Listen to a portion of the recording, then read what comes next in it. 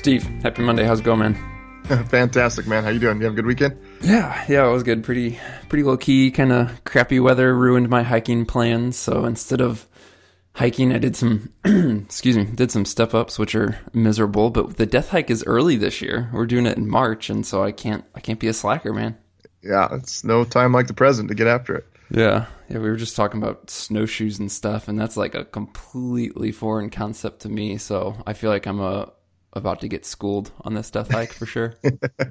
Yeah, I've done snowshoeing in the past, but more, I'd say, recreationally with my wife. Go do, 2-3 miles here or there, whatever. I've never actually tried to cover, 15 to 20 miles in a day on snowshoes.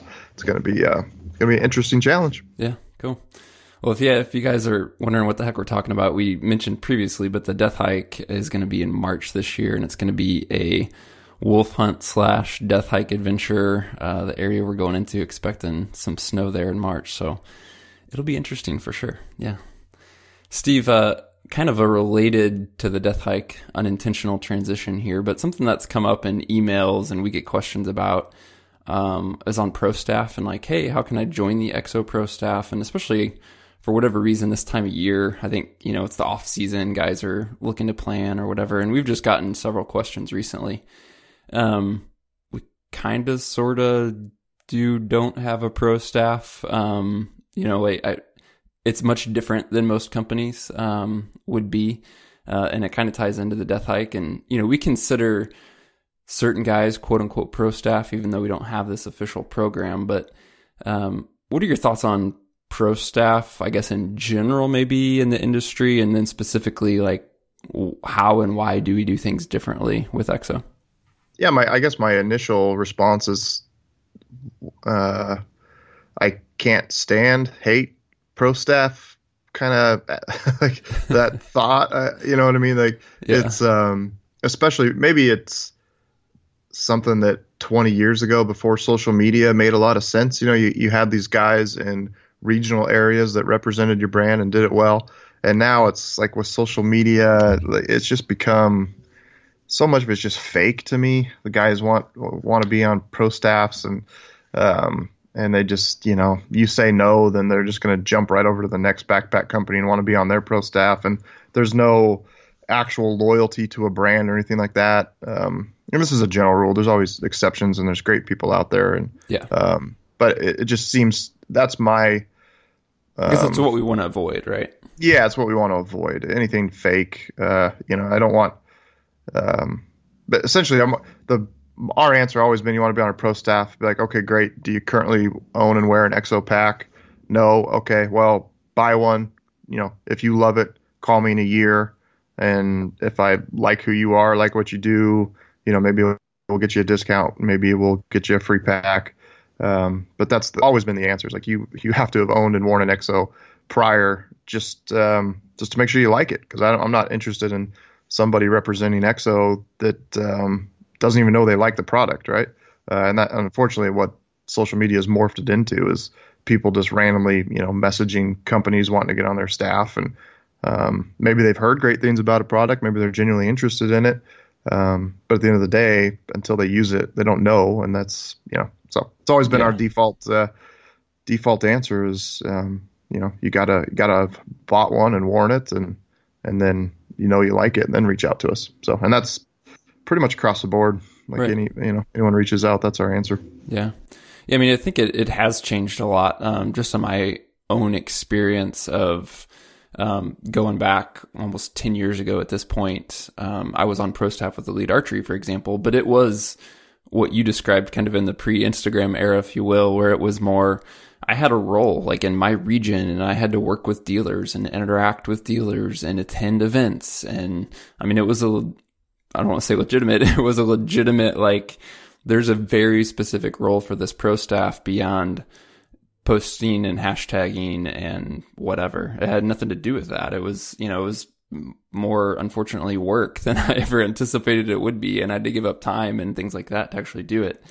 And I think that's changed. You don't see that need as much, and you just don't see companies operating that way as much. And so, yeah, for us, it's different. Obviously, we don't have dealers and retailers spread across the nation and all that. So we don't have that need for pro staff and things like that. So yeah, it's cool. I mean, we honestly appreciate anyone who's interested, and we appreciate the expressed interest in supporting Exo Mountain Gear for sure. But just wanted to kind of put that out there about pro staff and how that's treated and what it's looked like, because it comes up quite a bit, with guys reaching out for that. Yeah. Yeah, like I said, it's just unfortunately I hear that word and it's very like negative response that I have, right? It's just like, ugh, pro staff, I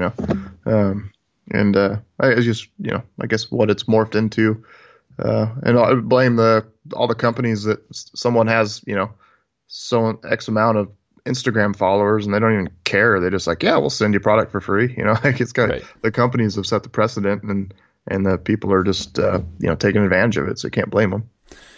Cool. We wanted to follow up as well on this Monday Minutes on a previous Monday Minute. It was actually Monday Minute 50, and we talked a little bit about meat versus antlers, and we had a question from a listener on, what do we take first, when, how, why, in terms of packing out meat and antlers and making those decisions. It had several messages and emails and follow-ups to that. Some with questions, some with criticism, some with support, which is all good. Like, we appreciate the feedback. Just want to touch on a couple things. One is there was a listener up in Alberta.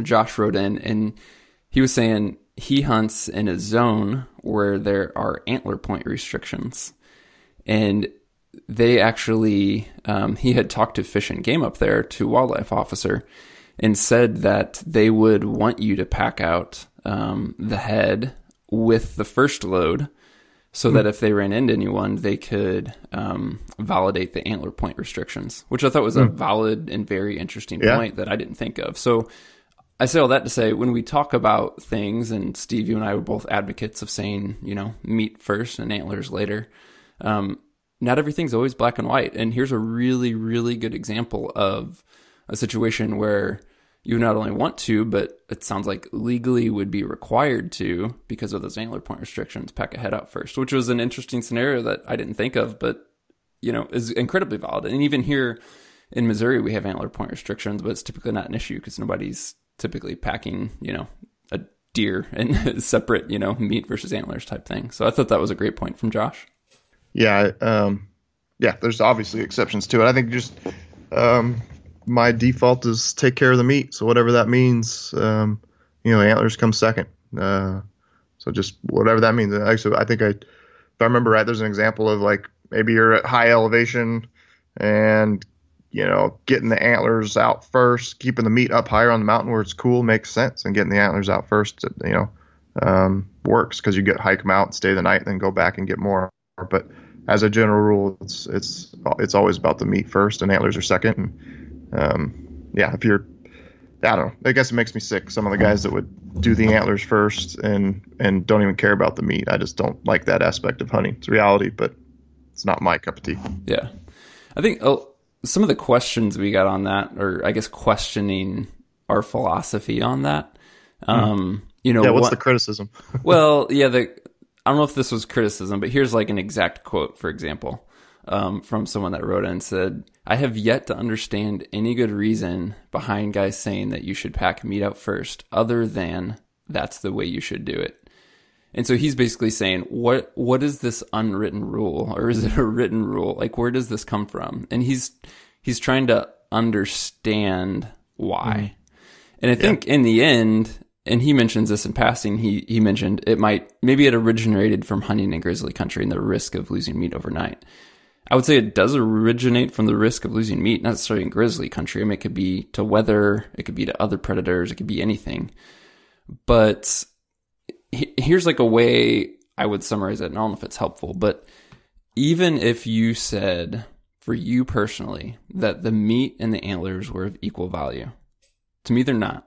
But if you said that they were of even equal value, it still makes sense to take care of the meat first, and ideally to get the meat out first, because the risk factor. So if you were to leave antlers, what is the risk that happens? Does a predator come and get those? they're much easier to secure and hang, and there's much less going after them than if you would to leave meat. So let's say even they are equal value. The risk is greater by leaving meat and packing antlers and vice versa. Does that make sense? Yeah, absolutely. Yeah, you could cut antlers off a head, stick them high up in a tree, and they could stay there for a year, and they might get like a little faded in color if the sun's directly hitting them. But if it's a good shaded tree, they're going to be just fine. Meat is only going to spoil, right? It's got a shelf life. So that's what I said. My thought process would always be, what do I got to do to take care of the meat first? And whether that's get it out to the truck where there's a cooler and I get it on ice. There's a creek down by the truck where it's nice and cool and shaded, whatever that is. Or I said vice versa. It's, you drop 3,000-4,000 feet out of the mountains. It's way hotter at the trailhead.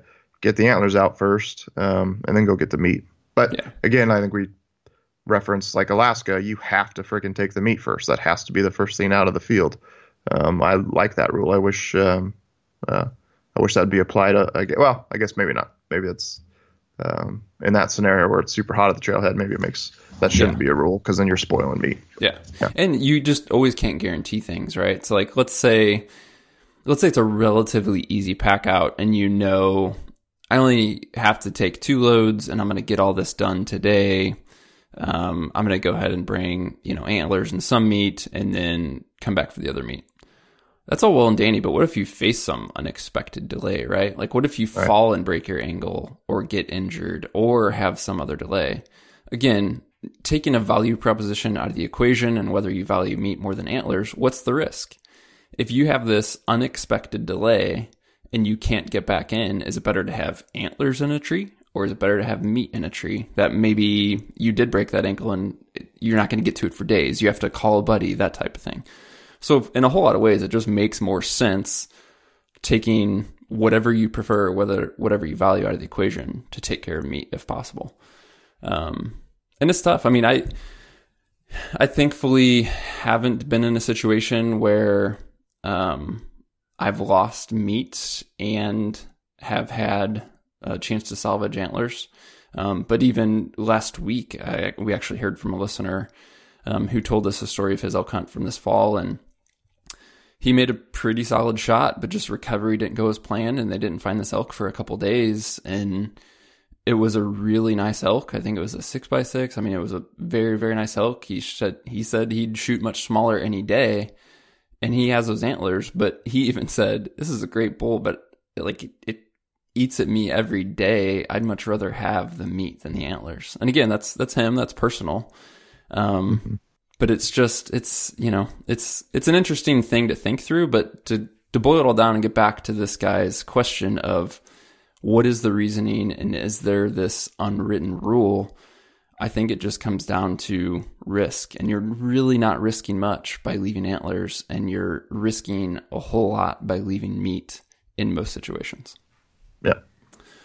Cool. Well, that's a short and sweet Monday Minute for you guys. We'll be traveling next week. We'll actually be at the SHOT Show on Monday. I would like to record one from the road, so we'll see if we can find the time to make that happen, Steve. But if not, we'll be for sure having a full episode this Wednesday as well as next Wednesday, and then maybe that on the road show on Monday for you guys. As always, thank you so much for tuning in. You can email us to podcast@exomountaingear.com, or be sure to hit subscribe wherever you're listening to the show. Catch you next week.